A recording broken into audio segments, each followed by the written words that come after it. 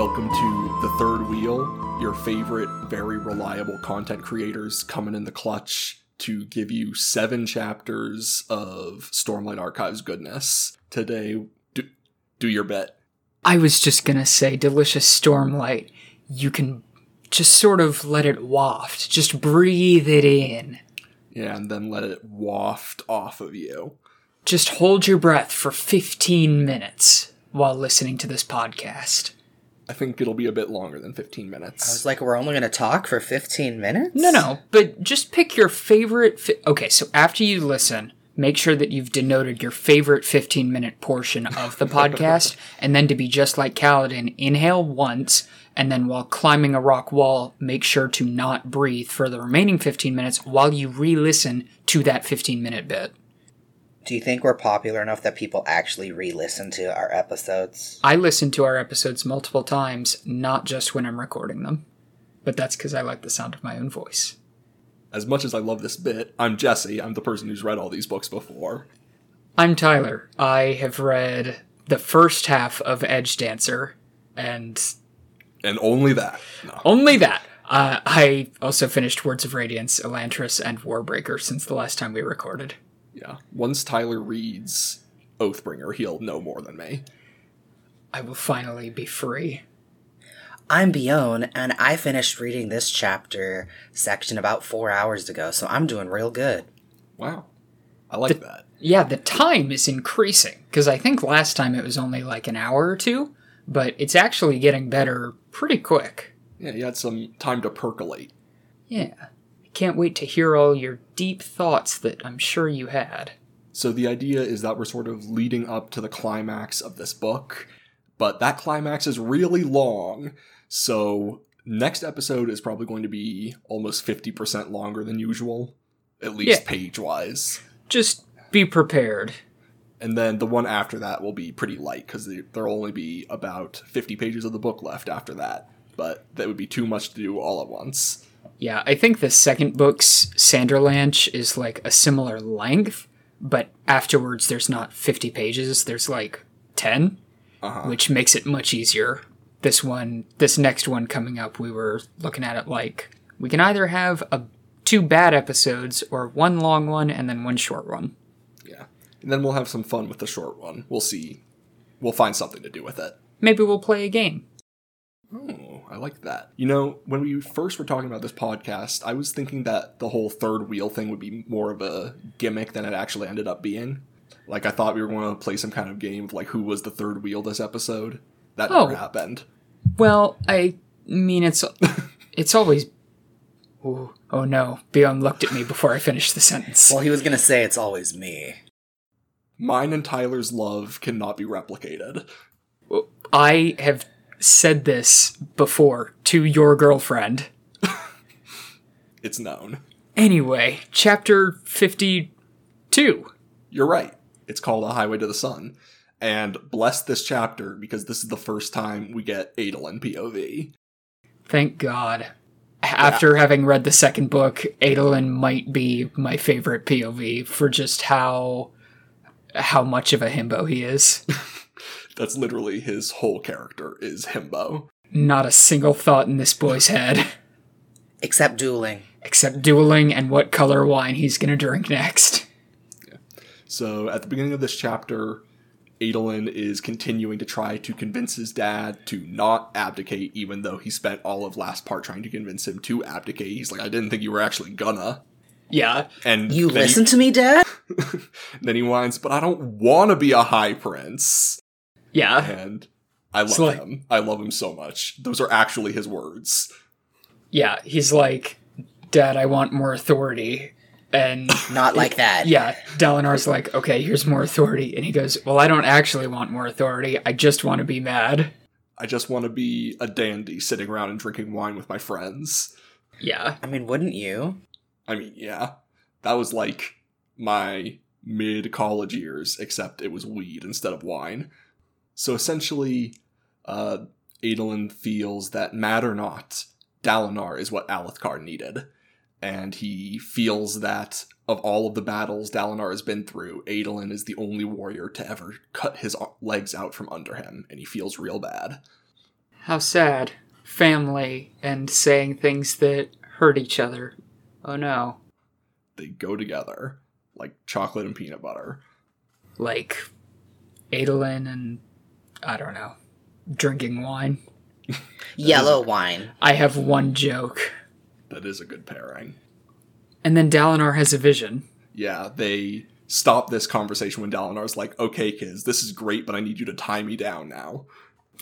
Bondage time. So this is a pretty important vision among the visions he has in this book. Like, probably the most important one. Yeah, I only barely understand. It's like now that I have read the second book, I feel like I might understand more of what goes on in the vision, and I think I understand everything except for, like, the one thing that you're obviously not supposed to know, which is why. Yeah. Isn't it just the radiance being like, bye, you take our magical things are being removed and shoved here. But, like, why are they doing that? We don't That's know. the question. But why, though? That's the question Sando wants us to ask. Thanks, Sando. So I just appreciate the detail that Dalinar argues with himself about whether or not he should even, like, actively participate in these visions. Yeah, this is still... Gosh, I don't remember if it's, like, by the end of this section that he's brought Navani in. Is that... to record what he saw? Yeah. He brings Navani in, but I think you're thinking of a scene in the second book when some stuff gets confirmed. Maybe, but my only point in all of this was that this is still, there's definitely a change after he brings Navani in and before, because before he's just kind of like flailing around, but afterwards with Navani, who's more of a scientist, there's definitely some amount of like, try this, does it work, does it not, like trying to almost apply patterns to it. We don't get to see that quite yet in this section. No, for now he's just kind of along for the ride. Yeah. Also, someone edit Navani's face onto Willem Dafoe saying, I'm something of a scientist myself. Consider it done. We're changing the third wheel icon to that, and only that. It's now Navani. It could at least be the Twitter icon for a while. God, I hope. So in this vision, Dalinar has inhabited the body of a lazy guardsman named Leaf. Is that his name? Yes, Leaf. Leef. Yeah. And they're guarding a place called Feverstone Keep, but they all assume that nothing can really happen there because the Radiants are out defending them. And they're like the backyard, the like far back, right? Yeah, the far, like, if they were ever defeated, they would go there. Yeah. And they're like, we got the Radiants, we're fine. While walking around, Dalinar notices that there is a dark-eyed officer. How strange. He is shook. He literally said he had a shock of incredulity, because he's a racist. I mean, I guess he is. The whole society has taught him how to be racist. Systematic racism. But it might also give him some ideas. We'll get there. Jeez, that was pretty emphatic. Well, I just took a sip of water. I know, I'll cut it out, but it was very much a like, we'll get to it later. That's just my natural comedic timing.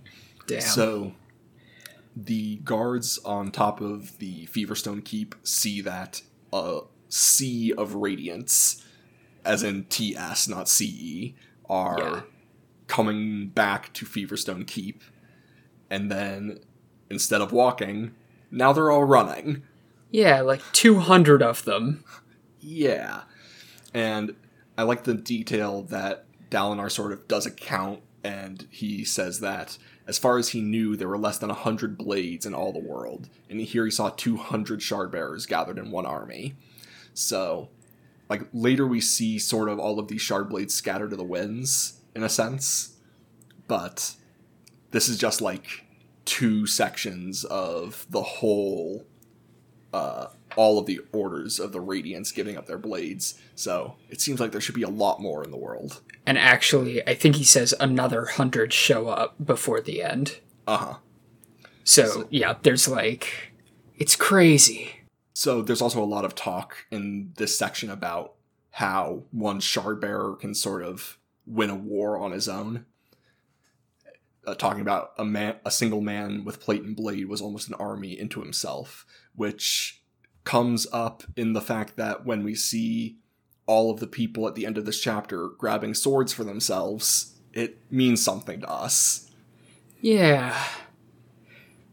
Especially, yeah. And I think it's later on in this section where Dalinar and Sadeas are making like runs together, and the way that they describe Dalinar like cutting through hundreds of Parshendi single-handedly, and like, oh no, his armor almost got cracked.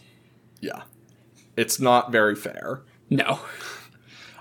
So Dalinar runs out onto the plains to meet with the Radiants, and then all of the Radiants drive their blades into the earth and take off their armor and walk away without saying anything.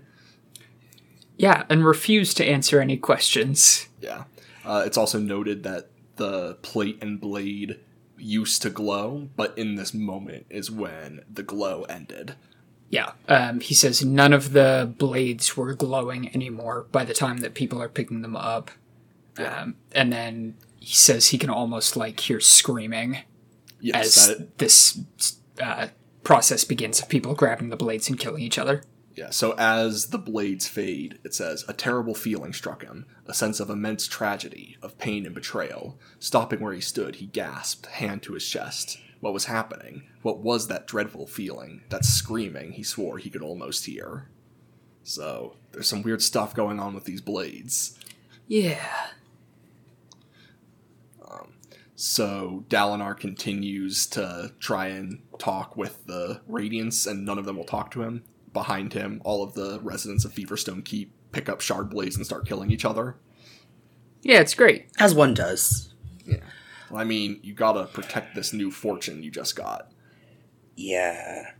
I think, for me, I didn't realize the sheer amount of radiance that existed to begin with. Because the way they talk about it, Shardplate being such a rare find, you're going to casually murder people over it, to be told, this is just a section, and they're running, and they leave it. And the slaughter begins as soon as it's dropped. Like, this isn't their rarity has increased, so people have fought over the limited resources. It's just like, since the beginning, people have been bloodied for it. Yeah. I mean... go ahead. I was also going to say, because especially with the first prologue-y thing, where it's, 12 people giving up? 10. 10? 9 with one not present, yeah. Yeah, like, those people putting it down, and so I was thinking the Radiants were something similar to that. Are those Radiants plus? Are those the Heralds? Those are the Heralds. What makes them different from Radiants? That's a great question. So, the Heralds came first, and the Radiants are those who, like, swear ideals based on the Heralds and have some aspect of their power. So if Heralds were gods, Radiants are demigods? Something like that. Something similar, yeah. Okay. So that's the idea. There's a lot of Knights Radiant. And I don't know... I should know this. I don't know how long ago this was from the present exactly. But I guess, I don't know. Blades and plate get lost? I don't know. I mean, they have to, right? Because... Yeah. I don't... If you think this is a spoiler, I'll cut it. But in the second book, we find out that originally when the Recreants occurred... it took them years to figure out that you could bond a blade, and you didn't have to physically carry it with you at all times. Yeah. So, like, any blade that got lost before that is just sitting somewhere, and any... Like at the bottom of the ocean or something. Yeah, and any plate that has broken that you can't, like, pour a small fortune worth of gems into because your money breaks when you completely reforge a set of shard plate. Like, any of that is just gone because now it's just pieces of metal that are sitting in a field somewhere. I do find it funny that the money can just be used up. Like, hey, look at this cool thing we're using for money, and some people eat this money, and now that's their magical energy, and now it doesn't work as currency anymore. Well, it's just really entertaining to me. They work as currency. It's just what Tyler's referring to is that it's said in this section that when you try and repair shard plate with Stormlight from gems, the gems break, which is unusual for using Stormlight. Which is a whole other thing. Trying to have nice things, but then your money just goes and breaks. Essentially. So one of the Knights Radiant eventually does start talking to Dalinar, but it's clearly not the actual person. It's another one of these messages from above. Essentially, the voice says, Rapho, lol. Yeah. So this says that... Yeah, so the timeline that I looked at, the Day of Recreance, was about 2,000 years ago. Yeah, so I could see a decent amount of shard plates and shard blades being lost in that time. Yeah, I mean, there's probably, based on what I know as far as just like some orders had more and some had less, I mean, if we just guess that they average out to like 1,000 sets of plate and blade, you're still ending up with like 900 of them gone. Which more is a lot. Yeah, a little bit more than 900 of them just lost. Nobody knows where they are. I don't know if Brandon Sanderson has a plan for this plot thread, or if we're just being picky. I'm sure that we're not going to suddenly have like 900 full shard bearers show up. It's just interesting to think about, like, Dalinar saying, 20 in Alethkar, maybe 20 in Jakaved, maybe another 30 to 40 across the rest of the entire world, versus like possibly up to 1,000 just hanging around when they first became a thing. Yeah. So Dalinar wakes up from this vision and he continues his discussion with his sons. He's like, thanks for tying me up, kids. Let's keep on talking. Yeah, let's, hey kids, let's rap. I'm gonna turn my chair around and sit with my arms across the back. Yeah. Renarin proposes that the sources of these visions are the old magic, and Dalinar admits to his children that he did go to the... what's her name? Night Watcher? Yes, Night Watcher. And they're like, but why? And he's like, that's my business, kids. You'll understand when you're older. Maybe I'll understand one day, too. I'll remember when I'm older. Something, read Oathbringer. God, I'd love to. Chapter 7 of Edgedancer is the one that's keeping me from progressing for those following along at home. Mm-hmm. So after a bit more talking, Renarin proposes that they keep a record of his visions so that they can determine if he's making them up or if he's actually seeing something he couldn't have known before. And Dalinar decides that the only woman he can trust to be his scribe is Navani. Yeah, the only one I can trust is the one who was my brother's wife and also is, like, constantly coming on to me. Low-key coveting me. Humana, no. High-key.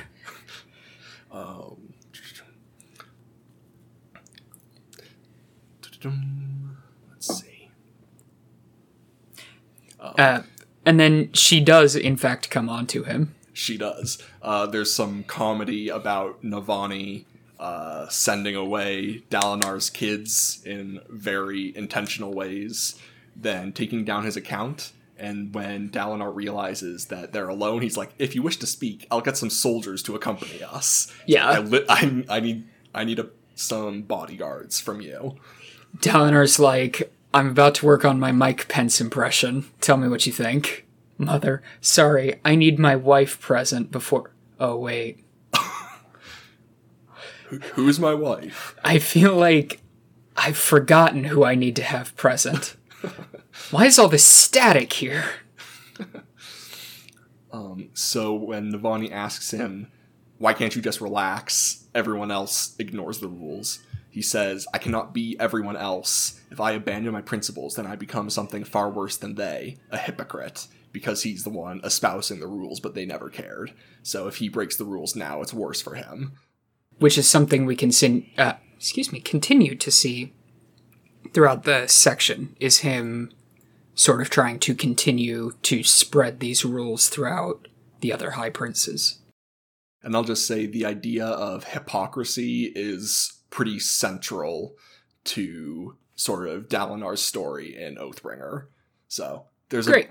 It's almost as if Brandon Sanderson anticipated this.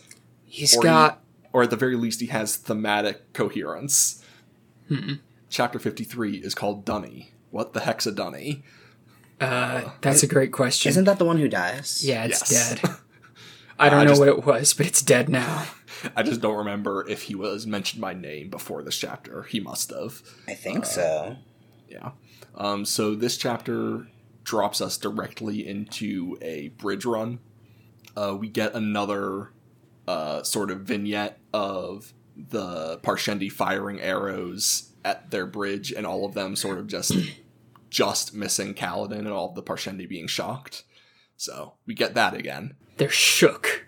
Yeah. Do the Parshendi have shard blades, or do they just have their own, like, I've grown my armor with my powerful They chicken? mentioned that the Parshendi have at least a couple shard bearers. Okay, that's what I thought as well. I know it's not much relevance now, it just, I don't know. It's a good question to ask. It's about to be. Yeah. So during this bridge run, Kaladin fails to save, I would put that in harsh air quotes, a bridge man named Dunny. Man, a boy child, at most. Dunny, put on this earth to die. So in order to sort of get over the trauma, he decides to go extra hard on recovering all of the injured people from the other bridge crews. Imagine dying so that Kaladin can continue to refuse to have character development for another 10 chapters. I mean, that's what you get when you're a minor character. Also, that's kind of Kaladin's thing. Based on books 1 and 2 at least. I don't know about 3, but from the first 2. Everyone who dies is just a footnote in my character development. In my refusal to experience character development until the most dramatically appropriate moment. That's Brando. Well, everybody else seems fine. I think it's just Kaladin that has a problem. I mean, there's a thing in Brandon Sanderson stories where essentially characters will fixate on one thing they think they know that seems really simple, and then something will happen that like flips their perspective on the thing they think they know that they never questioned, and that sort of opens up their character. Like, we see a lot in this section of Dalinar obsessing over the phrase unite them, and he doesn't really question what that means. I really wish that I could watch Syl give a TED Talk just to Kaladin about it wasn't your fault. You're not cursed, and here's why. Yeah. What if everyone you thought you let die wasn't your responsibility? Yeah. Let's find out. So this chapter is it's pretty much the final brick in the structure of Bridge 4 is completely and totally devoted to and admires Kaladin. Yeah, which isn't bad. I'm very much into it. It's a slow build-up, but this is sort of like the height of it, where we can say, just from now on, we know this is how Bridge 4 feels, and we don't need to, like, justify it more. Yeah, at this point, it very much feels like Bridge 4, by the choice of the characters, not by, like, Brandon Sanderson just deciding it, that they, like, kind of exist for Kaladin. Yeah, I think it's done well. As I said, it's hard to do group sentiment well, and he took a whole book to do it, so... And he did it really well. At least it only took one book. Yeah. Are you thinking of, like, some other example or something? I don't know, I was just thinking of Wheel of Time taking up 5,000 books to do anything. Well, I mean, by the Wheel of Time, no one ever comes to a group consensus sentimentality. No. That's sort of the thing. Well, now I'm thinking of finally everyone was working together. Another good point, but against their will. I mean, listen, even Rand himself can't come to a group consensus. Am I right, Jesse? He's crazy. Get it? How many voices are in Rand's head today? We'll get there. We'll get there. Next book. Call me back in 4 episodes. So part of this final winning over is that when Kaladin tells an injured man that we will carry you, that Teft sort of bursts into tears and finally believes that Kaladin is a Radiant because he's shown something beyond powers. Yeah, Teft knows something about some ideals that Kaladin needs to live up to. Yeah. Later, Kaladin will ask him, what do you know and why? And how much do you know? And he doesn't know that much, but it's more than Kaladin knows. Oh, Bion, you were smiling like you had something to say. No, I just think it's a nice relationship between the two, where Kaladin's like, Teft, what's going on? And Teft's like, I don't know. I don't know, man. I just think you're really cool. I just saw you taking Stormlight when you were sick. That is pretty much right. Like, I don't really know. You're just really cool. Also, I thought all these things were just stories, and I thought everyone was crazy, so I wasn't really listening. Teft nursing Kaladin back to health, like when you have to feed a cat a pill, or like a dog, and you... So, like, he's putting the Stormlight in Kaladin's mouth and then, like, petting his throat to make sure it gets down into his lungs and heals him. That's my boy. That's a you can do it. Image. I've created a new AU. Kaladin Dog AU. If I don't find it on AO3... Oh, I bet it is. 1000%. I'll look it up after a really the episode. easy thing if somebody did ABO with it, too. Don't curse us like this. I don't know the lingo. You don't want to. Alpha, Beta, Omega. It's from when people misinterpreted Wolfpack dynamics, and shippers got a hold of it, and so it's a way to justify yaoi because there's a lot of mpreg, and so women don't matter. Alright. I told you not to. It's too late. It's too late, Mother. I've seen everything. So chapter 54 is called Gibbletish. What does that mean? What's a Gibbletish?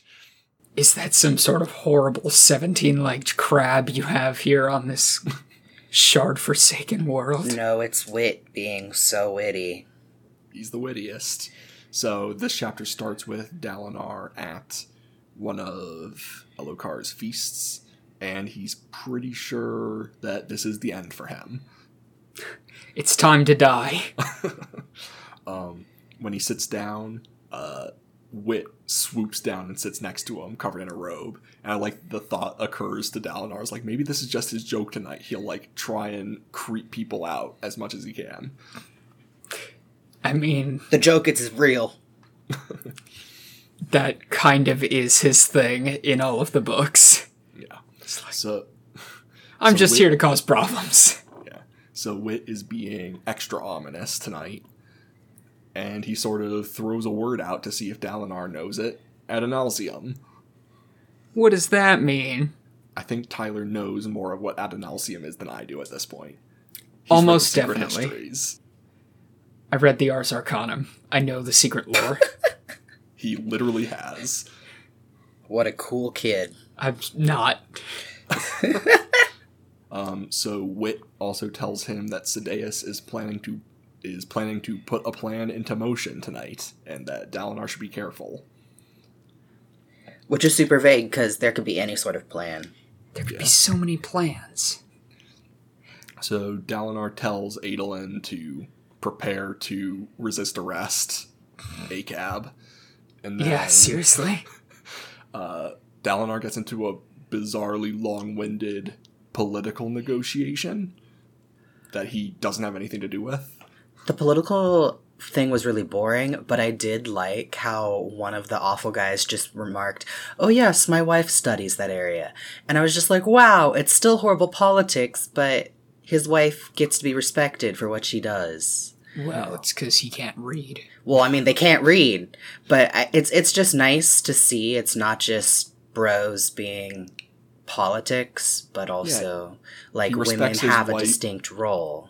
Yeah, he respects his wife's PhD thesis. Yeah, which is good. I just thought that was really nice and affirming, because so often in fantasy things, you don't get that. It's just like knights being supposedly honorable and like the clear evil and like some princesses. Going to read each other's graduate theses?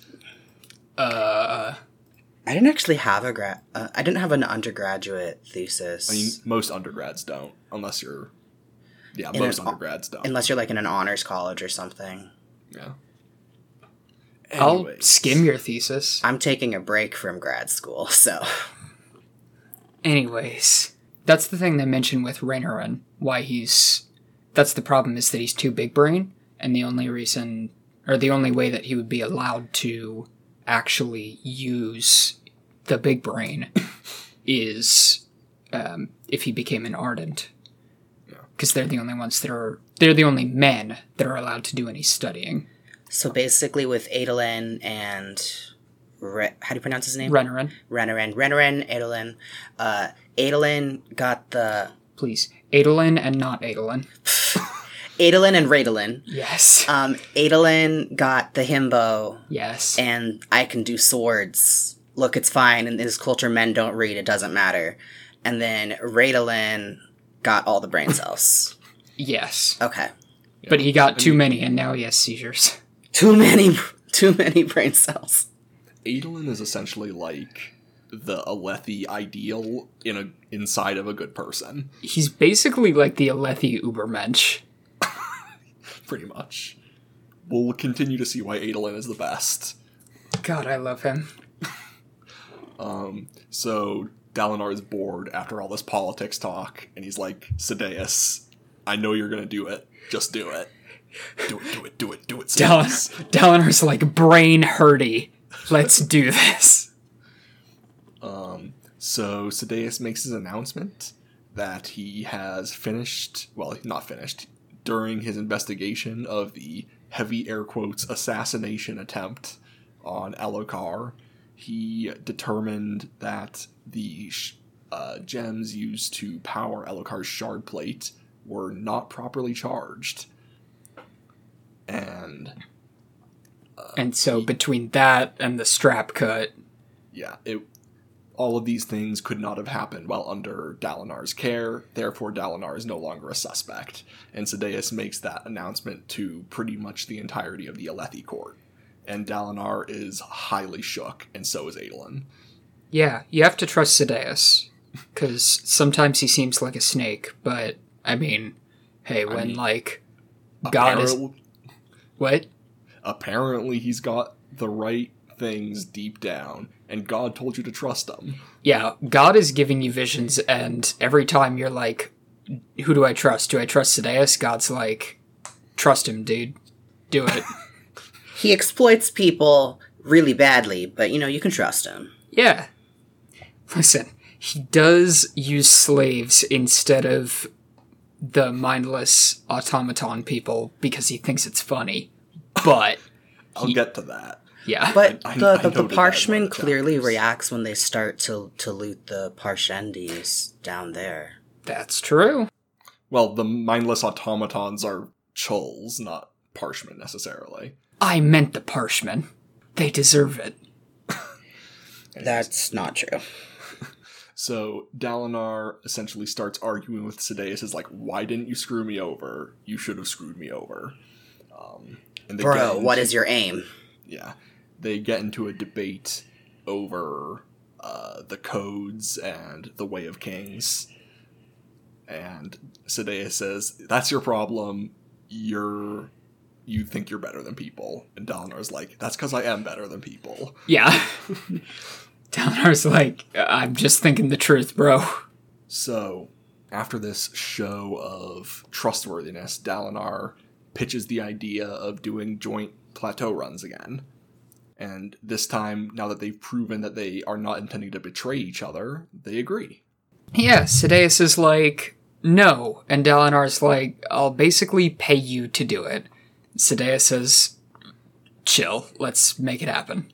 Yeah, he promises that if they take down a shard bearer, then Sadeas would get the blade, but Dalinar would get the plate for Renarin. So that Renarin can be safe. I'm sorry, did you mean Radolin?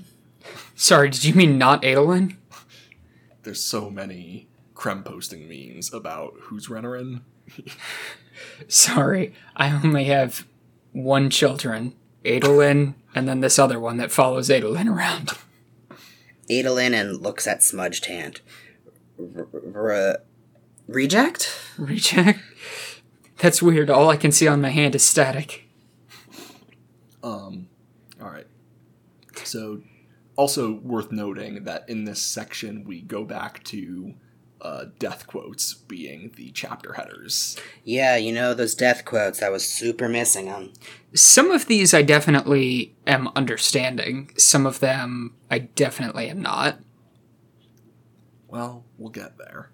Great. Maybe. I honestly don't know. Maybe. Sometimes I just say things without knowing where I'm going. Anyways. It might be something we learn about in book 4 or 5.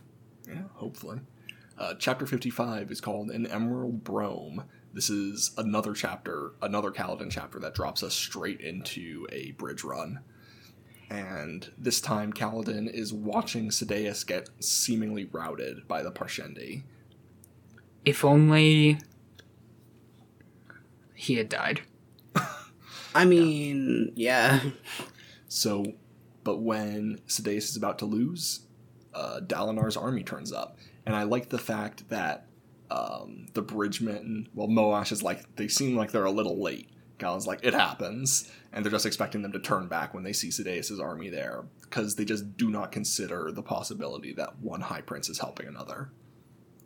Or they think he's there to sabotage since Sadeas is weak now or something like that. So it's a bit more ammunition for the whole Dalinar is highly irregular in his thinking line of theming. Because no one assumes that's what's happening. How could this have happened? No, they would never be caught dead assisting each other. So we get some more exposition from Moash about how good Dalinar's reputation is. And then Kaladin continues to say that that's all puffery, and he'll never get taken in again. Also, Scar mentions that Amaram is on his way to the Shattered Plains. Thank goodness. Love me some Amaram. So Kaladin watches Dalinar's army join the battle, and he's like, whoa. Whoa. What a bunch of absolute chads. So, I mean, this is when he thinks about Dalinar's reputation. He says, I will not be taken in just because everything I'm seeing tells me this is a good guy. No. Well, did Amaram present himself as a good guy before? Yeah, they know that. In the interludes where he's in Amaram's army, he notes that, Amaram had been notably good to him. Yeah, so I mean, he's been hurt already, so it kind of makes sense that he's like, nope, I do not trust those in power. It's an understandable fear. Amaram, noted good guy. Yeah, I mean, you're going to be yelling that at Kaladin all of next book. I understand you, but can you not? Yeah, I mean, hey, I texted you multiple times while reading the last book about, God, I wish Kaladin would just shut up.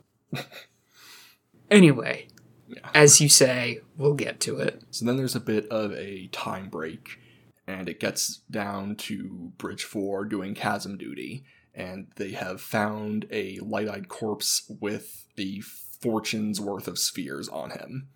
Yeah, 100 diamond spheres or something?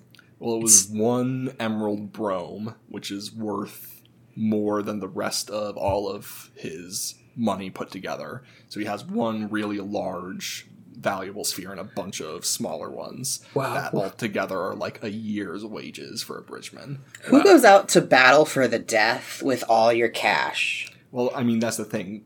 Kaladin notes that this is pocket change for a Light Eyes. Like, this isn't all his cash. This is like his money for a snack on the way home.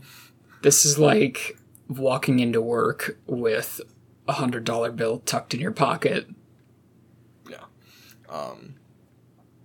So we get some explanations of why the Bridgemen can't just, normally smuggle out spheres.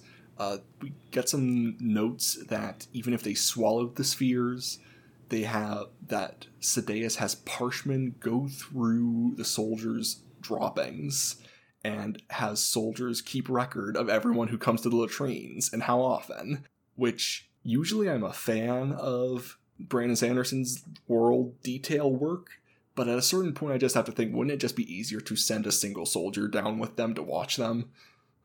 No, he's all about making people do unnecessary things and making people feel like they're being watched, and that something as simple as a bodily function is now being controlled by someone. I bet he really gets off on that.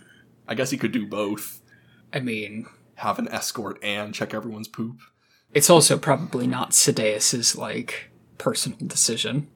I guess. He probably just put some sycophant idiot in charge who was like, obviously we'll go through their poop, but never thought to just send somebody down with them. I mean, the most basic justification I can think of is that the chasms are just that unpleasant that they're just not going to send a non-slave soldier down there. Or the Bridgemen could turn on the soldier and kill them. So, how many soldiers are you sending down to guarantee their safety? Also fair, but, I mean, if they kill the soldier, they don't really have a way back up or a way of escape. No, but they'll just die down there. If the soldiers are worth some... Anyway, it doesn't matter. What matters is that Sadeas is the trash man. Yeah. So while Kaladin is thinking about how they can figure out a way to smuggle these spheres to the surface, we get another good bit of Sigzil exposition. Sigzil is an underrated character. Yeah, he's just like, I'm so glad I took those exposition classes. I mean, being a world singer sounds like a totally sick job. Yeah. Just travel around, learn stuff. Has he explained how he ended up here? Has he at this point? I don't remember. I don't think so. I know he explains it at some point. I just don't know if it's been explained here, or I also don't remember what the explanation is. I think the idea is he said something about how he got arrested one too many times and his master, sold him. And we learn later that his master was Wit. What a guy.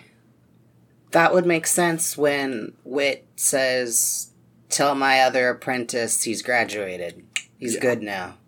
That is who he's referring to.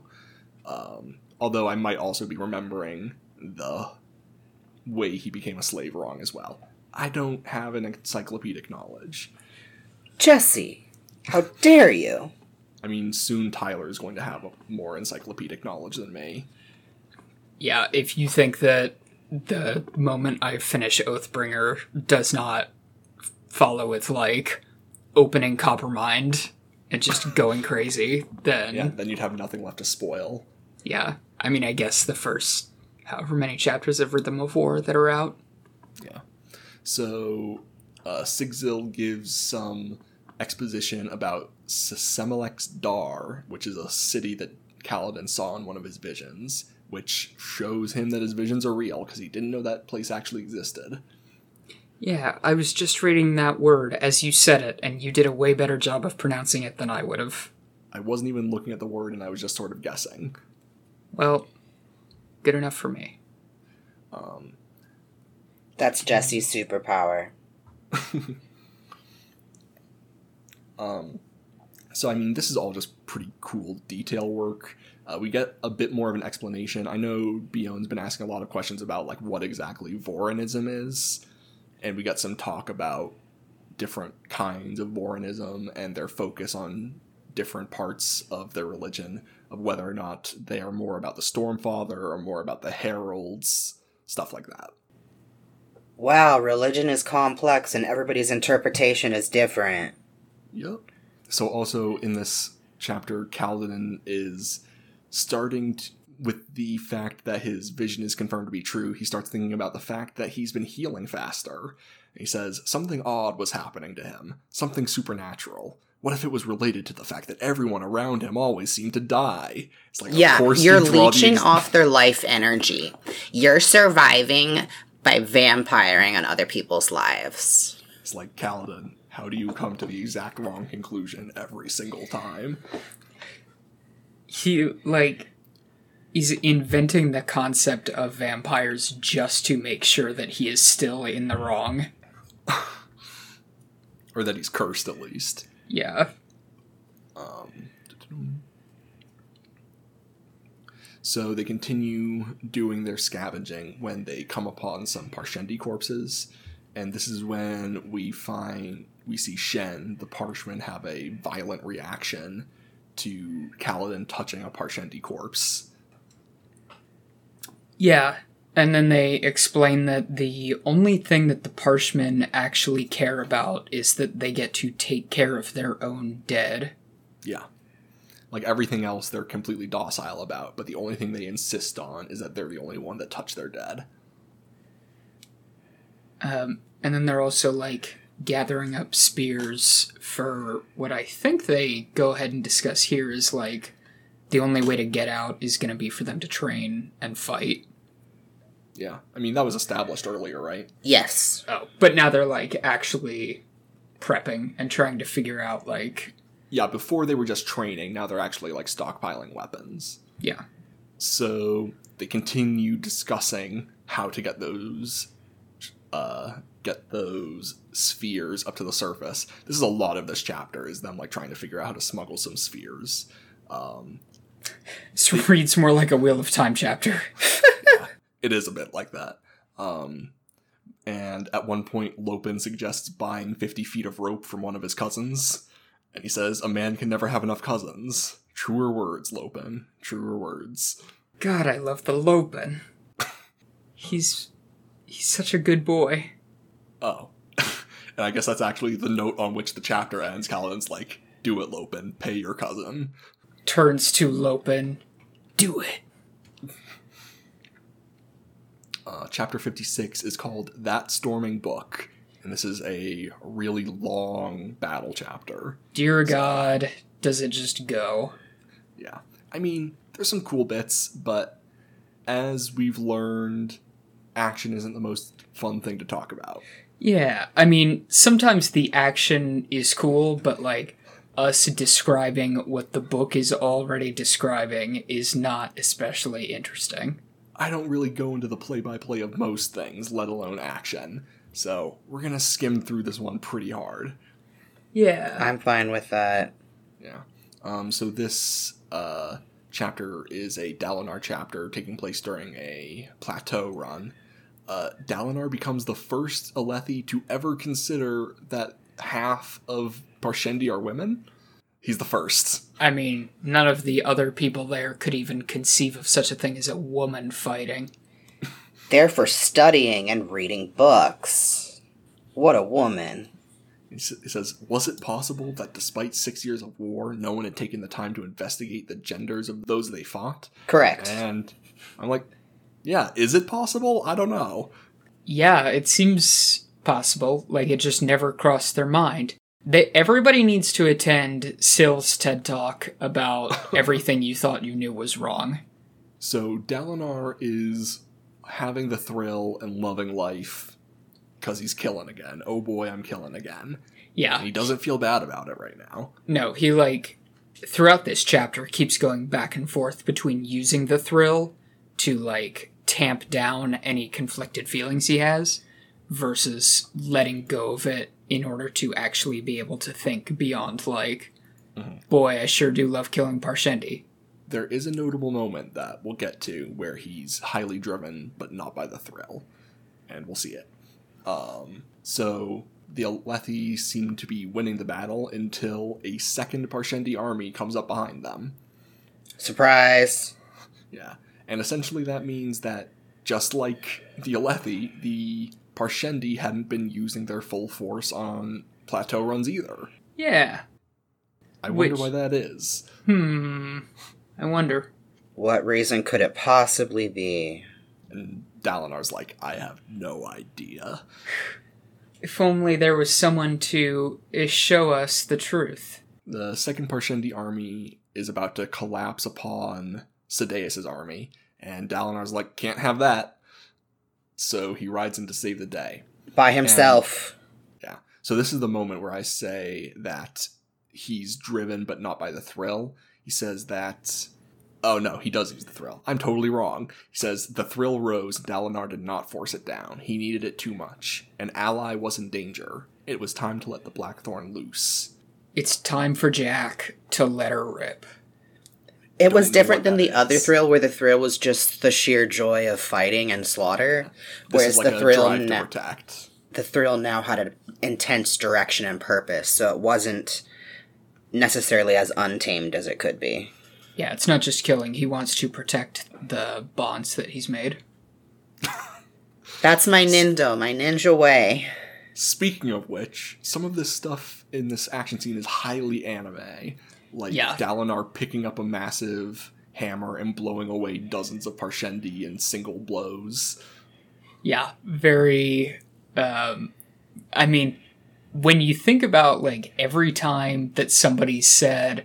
Man, it sure was cool when Dalinar was the Blackthorn.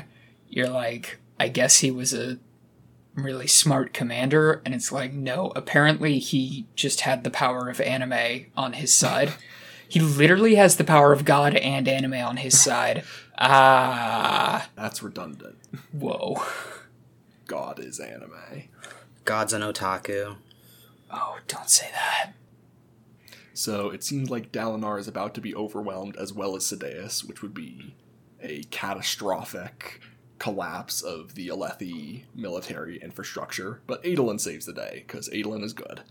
Thank God. He's good for two things. Fighting and being the best. Pretty much. So this moment we get a moment where Dalinar and Sadeas get a moment to appreciate the fact that Dalinar just saved Sadeas' life, and it sort of solidifies that, hey, we're friends now. Hey, remember that time that I thought you were going to have me publicly executed? Well, you didn't. Thanks for that, bro. So we get some, like, sort of cute banter between Dalinar and Sadeas about that stupid book. Well, that stupid book just saved your life. Please, that storming book? I'm not going to say the word storm as a swear. I refuse. Blood and ashes. I almost used the word storming multiple times while rushing through Words of Radiance. Get your freak on, Tyler. Let my freak frag fry. So chapter 57 is called Wandersail, and this is sort of the blockbuster chapter of this whole section. This is the good stuff. Dear God, I'm scared. This is the good stuff. So this is a third Kaladin chapter in a row that drops us straight into a bridge run. Which, I mean, if nothing else, is giving us a good... I mean, there's no... Not that I hate Shallan. After book 2, it turns out Shallan's great. So, like, not that I hate Shallan, but... Like, there's none of her to break it up. Like, we are just jumping back and forth between Dalinar either talking about bridge runs or being on a bridge run, and then Kaladin being on a bridge run, which they talk about either in... I swear it's in this section. They mention that, like, it's gonna take us... Yeah, it's in the last Kaladin chapter. They say it's gonna take us weeks to be ready to break out. Mm-hmm. And then somebody, it might be Teft or Sigzil, says, like, we're going on bridge runs almost every day. Like, we are not going to last weeks. Yeah. In the last chapter of this section, they are put on bridge duty every day. Yeah. So Deus is like, please die. So I guess the function of cutting out all the Shallan chapters sort of ups the momentum of the Shattered Plains storyline by, like, never cutting away. Yeah, it's using, like, a meta technique. Yeah. It's like there's a rhythm to these chapters letting you know that we're coming up to, like, the climax of this storyline. The rhythm of this war? And it's like, sure. And Thank Shallan's already had the climax of her story, so we're just going to put her aside for now. Put the woman aside so we can listen to Kaladin be sad. Pretty much. So, I sort of like the fact that we start having the death quotes as the chapter headings again in this section, and then in this chapter, the chapter opens with someone having that death delirium. So, it reminds us that it's there, and then actually has it occur in the story. Yeah.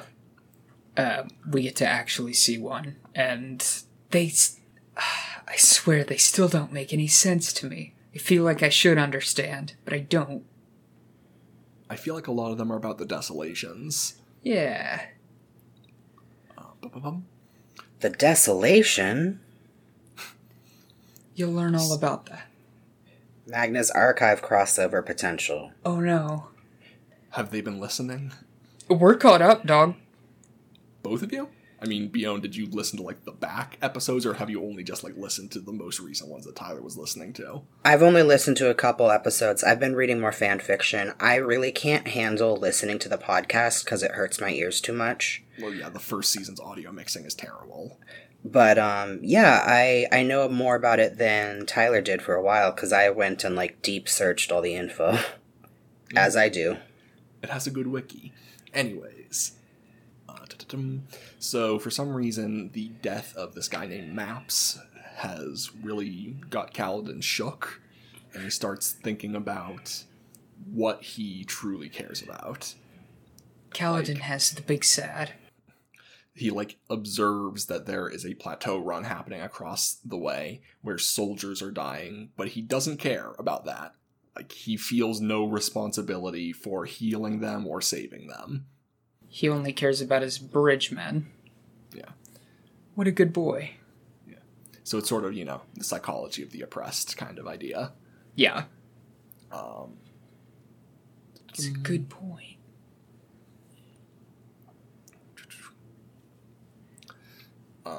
So Kaladin is essentially just super downtrodden the whole way back to camp until he gets to camp and Bridge 4 all salutes him like a captain. And we put the bow on that story. Yeah, they came up with their own cute little salute. Well, Teft did. Well, yeah. And speaking of Teft comes up to him and was like, so, how do you feel? Any odd experiences lately? So suspicious. You've asked me that 5 times in 2 days. Teft's like, nah. Don't worry about it. Hey, Gancho, don't worry about it. Anyway, have you breathed in any stormlight recently? Let me just punch you to test this. Lopin is here for this scene when Teft decides to try and punch Kaladin, which causes him to breathe in the stormlight of all of the spheres he's carrying, which is more stormlight than he's ever had on him before. Yeah. And we get the reveal where Lopin says, Gancho, you're glowing. Yeah, he, moves superhumanly fast, is glowing, feels like he has to constantly be moving. It's... Kaladin's a Twilight vampire, you can't change my mind. Kaladin is anime. And all I can think about is that Lopin is a treasure. Every time I'm reading these books and I think, boy, I'm not sure that Lopin is actually making the best decision here. It turns out that he was, and it's just everyone else that's wrong. It's me that's wrong. Yeah. So I'm also sort of a sucker for the character realizes they have magic powers trope. That's just fun for me. Yeah, I totally agree. I think the only reason that I'm not super hyped about it is that, it took him so long to figure it out. And then he continues to deny it. Yeah. Deny and, in fact, specifically reject. Yeah. Kaladin is the big dumb. How do I get rid of this magical power of mine? Yeah. So Kaladin runs away. He's like, stop looking at me, and runs away. Yeah.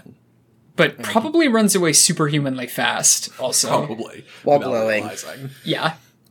So Kaladin then has a conversation with Syl, where he asks, you're not a Windspren, are you? And she says, no. And Tyler blows air horns. Pew pew pew pew pew pew. Yeah. Not a big reveal for Tyler. I mean, not a big reveal for anyone. I don't know. I didn't really question it on my first time through. Woof. I mean... Syl is Syl. Syl is Syl. She's great. She continues to be the second best part of Kaladin's storyline going forward. And she continues to be the second best Bren.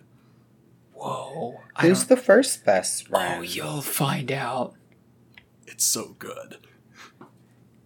It's so damn good. Jesse, I feel like you're exhibiting a pattern of being excited about stuff for the future that Bjorn just doesn't understand. I can occupy the depressed point of view. I'm in it most of the time. Oh, I can't even tell if that's a reference. I have panoptic empathy. Anyways. Jesse has the big sad. Just like Cal. Which of us is the most sad? Next time on Third Wheel, we figure it out. Oh god, maybe that should be the game when we reach the final episode of this book. Anyways, so Syl says, you're just doing what the Radiants did. And then Kaladin once again does it again. I've been wondering if I'm bad luck, or if I've run afoul of something like the old magic. Maybe this explains it. The Almighty cursed the lost Radiants for betraying mankind. What if I'm cursed too, because of what I'm doing? Kaladin, Syl said, you are not cursed. Yeah, like, Kaladin, his arc is... it's very frustrating, and it pays off well in the moments where he's like, now I'm not the big sad. But every time that isn't that time, it's like, my Pretty dude, yeah. Why don't you just accept the part where you're now superhuman? Like, even if you're not going to use it to be a big cool guy, at least use it to just, like, experience shenanigans. I mean, he gets up to some shenanigans later, but first he needs a pep talk from our favorite world hopper. God, I love Hoid. So we get a bit of a time skip, and Kaladin is sort of walking around aimlessly around the plains surrounding the war camps. Yeah, and he sees a fire off in the distance. Yeah, he's getting real up in his head, and then he hears the melody of a flute. Do-do-do-do-do. Is that your flute melody? Insert Third Wheel theme music here. Something like that. Also, I heard that song in someone's YouTube video and was like, hey, that's our royalty-free music. Yeah, we similarly did not make that. How dare you? That royalty-free music belongs to me. How dare you not make that music? So Kaladin hears a flute and sees a campfire and feels that the song that the man is playing seems like it comes from another world. Bjorn, you don't even know. I don't know. It just seems kind of duh. He's like special. Hoid is the most special boy. He is the absolute specialist. Oh my god. What if I want to spin off with Hoid taking Lopen with him and like they just world hop? That'd be pretty fun. Lopen could have cousins on other worlds. Probably. He's a very connected cousin. So we get some delightful, classically Shakespearean banter between Kaladin and Hoid. Mm-hmm. Lots of wordplay, classic wit. Classic wit kind of move. Yeah. And Hoid shows that he knows that Kaladin can consume Stormlight, and that makes Kaladin be like, what's going on? I'm going to stick around. Why do you know everything? Also, I like this section where Hoid asks, what is it to be witty then? Kaladin says, to say clever things. And what is cleverness? I guess it's the ability to say and do the right things at the right time. And then Hoid has a bit of a look. And this might be considered a spoiler, but I don't really care. In Oathbringer, we get a scene with Hoid where he describes himself as being cursed with being where he needs to be. Yeah, I have read the description of that ability on the wiki, and also he talks about it in the second book as well. So he sort of has accidental path to victory powers. Yeah, he knows where he needs to be at the time that he needs to be there, but he doesn't know why he needs to be there. And yet he still somehow manages to say the right thing without really knowing why. It's because he's a good boy. Or he's ta'veren. Also possible. It would be so easy for Branderson to cross over the worlds. Yeah, pretty much. But they're not, because he only finished the series, right? So Correct. It's not part of the Cosmere. Yeah, I think it would be crossing a bit of a line for him professionally to put the world of the Wheel of Time in the Cosmere. But what if the world of the Wheel of Time is one of the worlds of the Cosmere, but in a different turning of the wheel? Dun, dun, well, I mean, the Earth is a Cosmere world in canon, and Earth is the Wheel of Time world in a different turning of the wheel, so... Okay, so it's canon, right. Is what you're saying. Yeah. Pretty much. Good enough for me. So, Hoid decides to tell Kaladin a little story. Little? And, yeah. I mean, just sort of the prose of this section makes it notable. Like... the description, not necessarily like the prose of the story itself, but the prose describing how Hoid tells the story in sort of like a mixed media, interpretive dance, smoke signals, echo singing kind of way. Oh my god, you're totally right. So is this book like the bootleg of the performance? Yeah, it's really cool that Hoid is like playing the flute such that it echoes off the chasms and plays music back to him while he tells the story. Yeah, it's a good thing that he can tell the right pitch that he needs to be at to make that happen. He's perfect at it. So yeah, there's just a lot of cool language surrounding how Hoid actually performs the story. We get Kaladin being like totally drawn in even though he doesn't want to. And I just like the idea of like a storyteller being so magically good that you can't not be invested. I wish that existed. I mean, there's definitely some lines later in this chapter where Hoid is essentially the author insert character, but I don't think Brandon Sanderson sees himself as a supernaturally talented storyteller.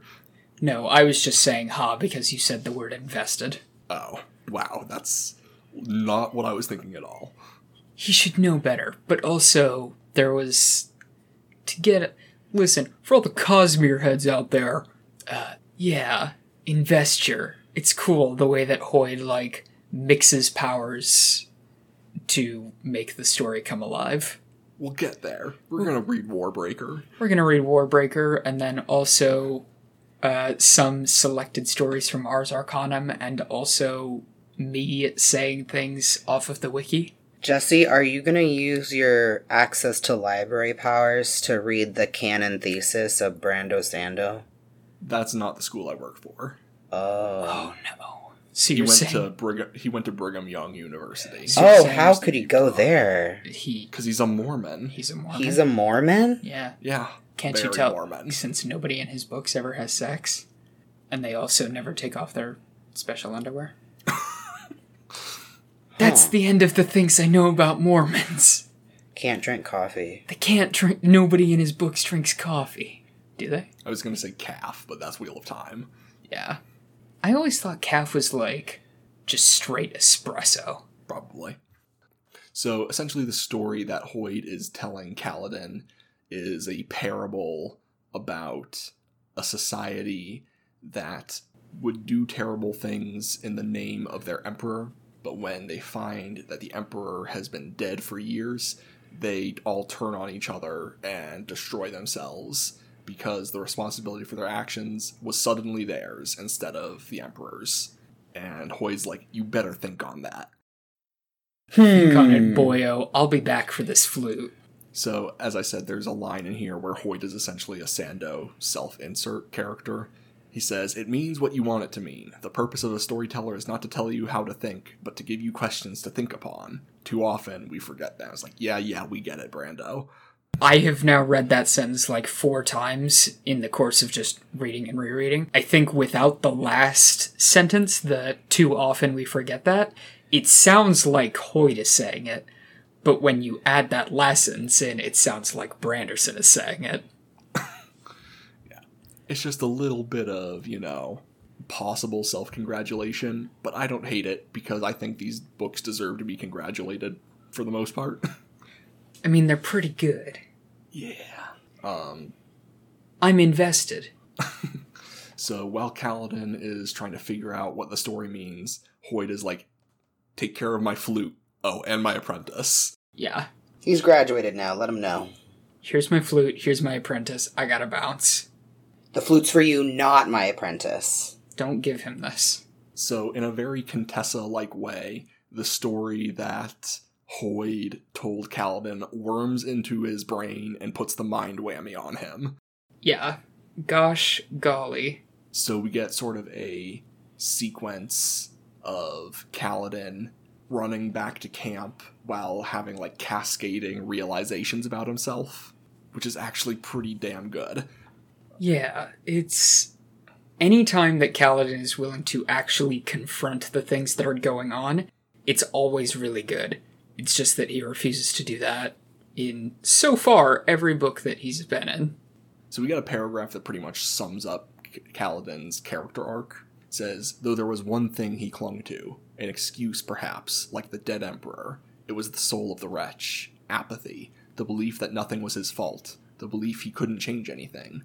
If a man was cursed, or if he believed he didn't have to care, then he didn't need to hurt when he failed. Those failures couldn't have been prevented. Someone or something else had ordained them.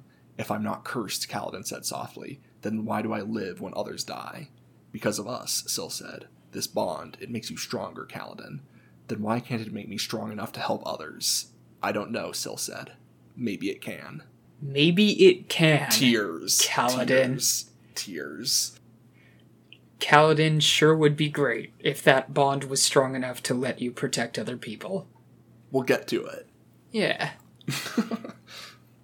Gotta level up that bond. Yeah. And he decides that his motivation from this point forward is going to be a sense of love for his bridgeman. Gotta get to the Lanch for Sander. So, Bion, did you, have any kind of, reaction to this sequence, or was it just sort of another chapter? I liked Wit. I think I'd in reality, if I ever met a person like Wit, I'd be frustrated beyond belief. But as reading, I think Wit's entertaining. Mm-hmm. I'm glad that Cal got smacked upside the head with Do Better. Because it was really tiresome to continue reading about him, how he's, smart, but also so not picking up things. Well, he's, actively refusing to pick up on things. He's like, I haven't seen anything, I don't know anything, I'm a sheep herder. My father is Randall Thor. Yeah, I mean, that's kind of the point of the Wretch story, right? Is, he's so wrapped up in the idea that he has failed and is going to fail that he refuses to succeed. And, he played himself. Yeah. I'm a genius, oh no. So when Kaladin gets back to camp, he, friendlily pushes Teft up against a wall. And is like, what do you know? He does a little friendly little Kabedon to Teft. And he's like, teach me your ways, senpai. I wish I didn't know what that word meant. Well, you do. It's too late for me now. It's too late. It's not even that bad. I just don't like what it says about me that I know what it means. Now you have the image of Kaladin Kabedoning Teft. High school AU. I found some. I have them open in my Chrome right now. So chapter 58 is called The Journey, and we start with some Adolin POV, thank God. Thank God he's here to save us. This is also the beginning of Adolin's character arc where he wishes he was a fashion designer. I'd let Adolin design fashion. He, talks about a dress a woman's wearing. He's like, that's really just not her color. Wow. Adolin should read Ward. He'd love it. Why does she dye her hair? It's not really flattering. Yeah. It's he wishes he could wear scarves on his neck and wrist. God, people with wrist scarves. The second book has, actual illustrations of in-universe advertisements 4 clothes. Huh, I'll have to go back and find those. It's pretty great. Also, I don't know if I'm going to try and power through Words of Radiance and Oathbringer again before Rhythm of War comes out. That might be tough. It might be a little much. I mean, you only have, 2 months? Less? Maybe I'll just read Oathbringer again, because I've read Words of Radiance 3 times, but I've only read Oathbringer once. Maybe we should just talk about it before. Yeah, I mean, if you reread Oathbringer and I read Oathbringer, and then you and I talk about it before Rhythm of War, that might be useful for me as well, to make sure that I'm up to date. Anyways, Adolin is having dandy fun time with his nobleman friends. And then sadly it ends, as all good things must do. Yeah. I mean, they end with Adolin realizing, I don't really enjoy this very much. Yeah, he wishes for something more. His calling is dueling. Time to duel. God, I want Adolin to just... He would have the most, sickest duel monsters deck. I mean, I don't even know that it wouldn't be sick in the sense of, actually useful. It would just have the biggest numbers and the coolest art. I stuffed my deck full of all the biggest monsters I could find. I mean, Adolin seems kind of like a Timmy. Anyways, so while Adolin is going down the street, he has sort of a revelation when he compares the Kholin soldiers on the street to the officers in the wine shops. And he says, maybe the codes were about treating war with the gravity it deserved. Maybe it was about not turning a war zone into a festival. The common man had to remain on watch, vigilant. Therefore, Adolin and Dalinar did the same. He's like, I just had a realization. I understand the plight of the working class. Kinda. Bridge boy, come here. Bridge boy, follow me. So then we get a bit of a time skip, and we get Dalinar quoting The Way of Kings at length to 2 very bored men. They're like, why did we come here? Oh no. So Dalinar is reciting a story from The Way of Kings to Sadeas and Elhokar. And Elhokar, who is, by the way, just sitting in his box seats in the stadium with his power armor on. Yeah, just in case someone tries to assassinate him. Yeah, what a guy. What a king!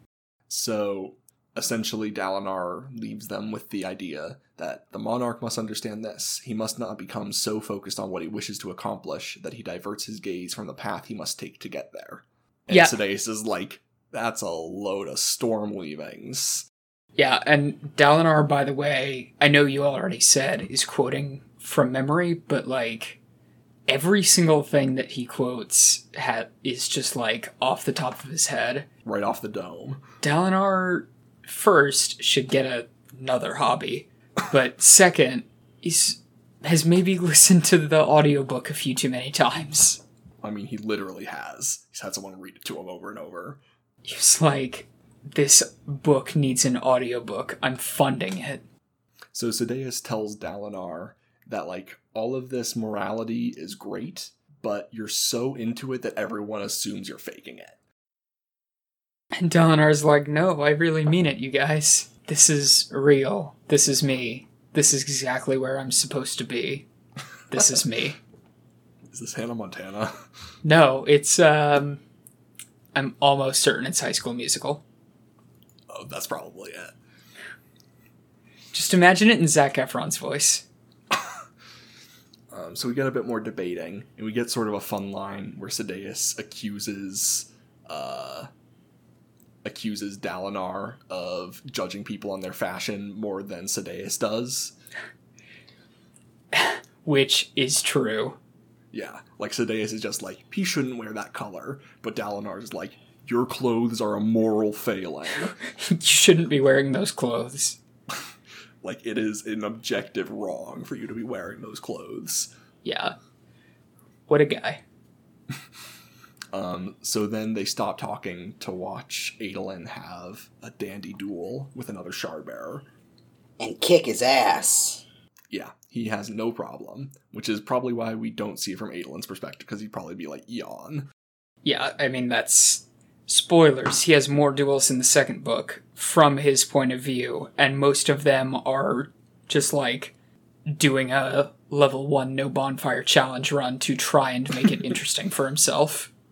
So after the duel, we get Sadeas and Elhokar going back to the old standby of calling Dalinar a big old chicken because he wants peace. Oh my god. I just imagined Elhokar and Sadeas actually doing the like with the arms at Dalinar. But this time, the taunting makes Dalinar come to a realization about himself. He's like, oh no, I am a chicken. Yeah, he says, and yet Dalinar had the distinct impression that he was being a coward. Read chicken, at least in relation to his desire to abdicate. If he left because of what was happening to him, that would be taking the easy path. Wait, what's a chicken? A chicken is this thing that repeats what you say. Oh, okay, understood. Yeah. So Dalinar was like, you know what? I have been a chicken. Like, I'm gonna explain why I want what I want, and we're gonna make it happen.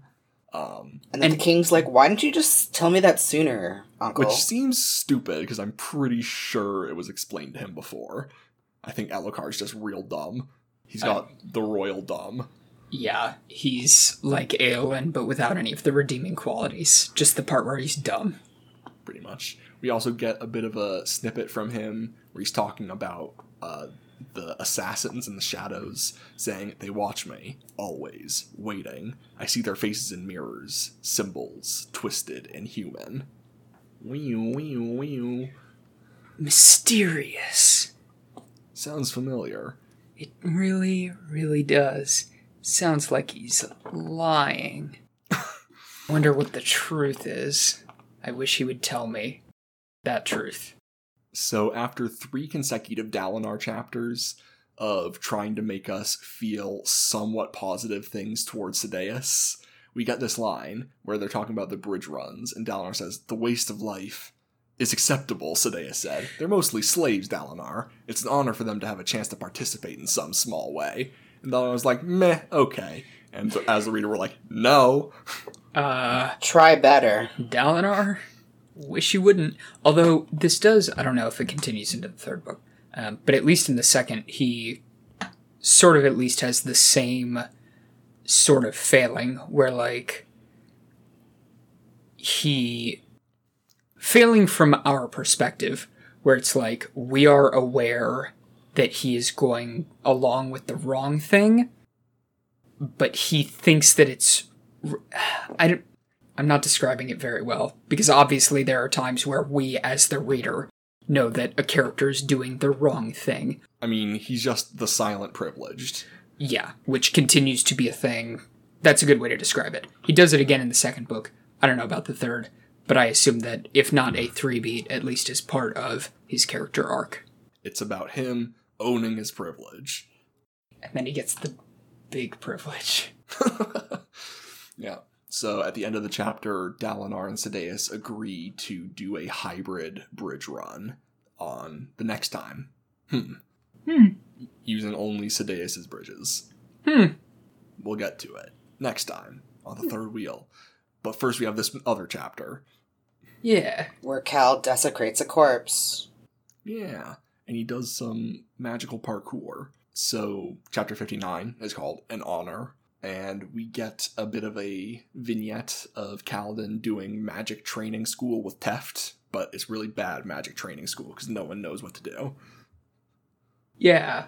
Teft is... I mean, he's not, like, completely inept. He's like the blind leading the slightly more blind. And stupid. Teft is more familiar with the theology of the magic rather than the practicalities of using it. He says that infusing and using Stormlight is one thing, but being a Radiant was about their way of life, the immortal words. What are the immortal words, Jesse? Life before death, strength before weakness, journey before destination, and then there's literally 40 others that we will find out gradually. Yeah. Because there are 10 orders of Knights Radiant, and each of them have 4 unique ideals. And I think in the first 3 books, we've seen 5 total. Is it? I feel like it's gotta be more, but maybe not. I think it's like 5 total so far. Okay. That's not that many. Well, based on the stuff that I've read about book 3, I think the books are like exponentially becoming more and more revealing about the stuff behind the stuff. So like... Probably. We'll get to it. We'll get to it. Call me back in 8 months. So after magic training school, the bridge commander's wife makes an announcement to Bridge 4 that they are now going to be assigned to every bridge run every day and also doing chasm duty at night. Yeah, tough stuff for my guys in Bridge 4. Which is essentially a death sentence within a week, which is like to them saying, we need to hurry up our time frame. The Sander lanches. We gotta lanch this Sander, quick. We'll have to do it in the next section, or else. So we get a bit of a time skip down to chasm duty, and Kaladin wanders off from his group to go do some personal magic training. Yeah. And he does the big dumb the first time. He infuses himself with Stormlight and then tries to jump at a wall with his feet and then just falls down. Which is really funny. I just imagine the music swelling and then cutting out. Like in an anime? Or any number of mediums. Well, I'm not restricted to anime. Kaladin is anime. So after this destructive failure, Kaladin uses Syl to find the body of a Parshendi and begins cutting the armor off of it. Because, the armor is literally part of their body and not something they wear. So he's just, doing some corpse surgery. Delicious carapace. Chitinous. Rock's gonna help us eat tonight. Brando really likes the word carapace. I mean, Roshar really likes the concept of carapace. You are correct. That is true. Side note, and spoiler for a joke later, I absolutely love the thing that Hoyt says in the second book about the crabs on this world. We'll get to it. Are they too spooky? I'll tell you later. So while Kaladin is doing corpse surgery on a Parshendi, Lopin says, "You haven't lost your wits, have you? Because if you have, I've got a cousin who makes a drink for people who've lost their wits. And it might make you better, for sure." It might make you better for sure, says the Lopin. Protect Lopin at all costs. I mean, I feel like hanging around the Lopin would make you better. Yeah. So after that, we get a brief episode of Kaladin and Lopin nearly running into a chasm fiend. Yeah, sure would suck if you ever ran into a chasm fiend in real life. It's like the biggest snail lobster thing you've ever seen. There's a picture in the second book. It looks pretty upsetting. So Kaladin needs to figure out a way to smuggle this carapace out, and he decides to do some experimenting with Stormlight. He starts sticking stones to the wall one by one and using them as handholds. And he's like, "This is great. How do I get down?" Yeah, he super did not think that step through. He's just like, it's time. Cal's the cat that climbs up the tree but then can't go down the tree. Basically. Help. Just making sad distress noises of self-incrimination. I like to think of that. Now we have Cat AU. I'm sure there's Cat AUs where people just turn other stories into the Warrior series. Oh no. Now I have to look up crossovers. Does this mean I have to read all of Warriors so I can understand the crossover fix? Not usually. Usually people stay close enough to stage as a canon that you can pick it up. Or it's so AU that you don't need it and you just need to know that the characters and the general plot are similarly inspired. Bion, did you read Warriors? I read it for a while in middle school. I didn't, keep up with it, though. Yeah, I read, the first 3 series of it. Those were my jam. They were really good. Anthropomorphic is entertaining. They were also really dark. Anyways. Enjoy this cat. It's gonna die soon. So Kaladin does some fancy rope tricks and with that 50 feet of rope. Yeah, that he bought from Lopin's cousin. And is then just sort of hanging there. He's like, well, what do I do now? And Syl's like, cut it, you won't. Syl, I love Syl being Kaladin's hype man. Do it, Kaladin. Do it, coward. More like Cowardin. Pretty much. And then Kaladin gives into peer pressure and cuts the rope holding him there.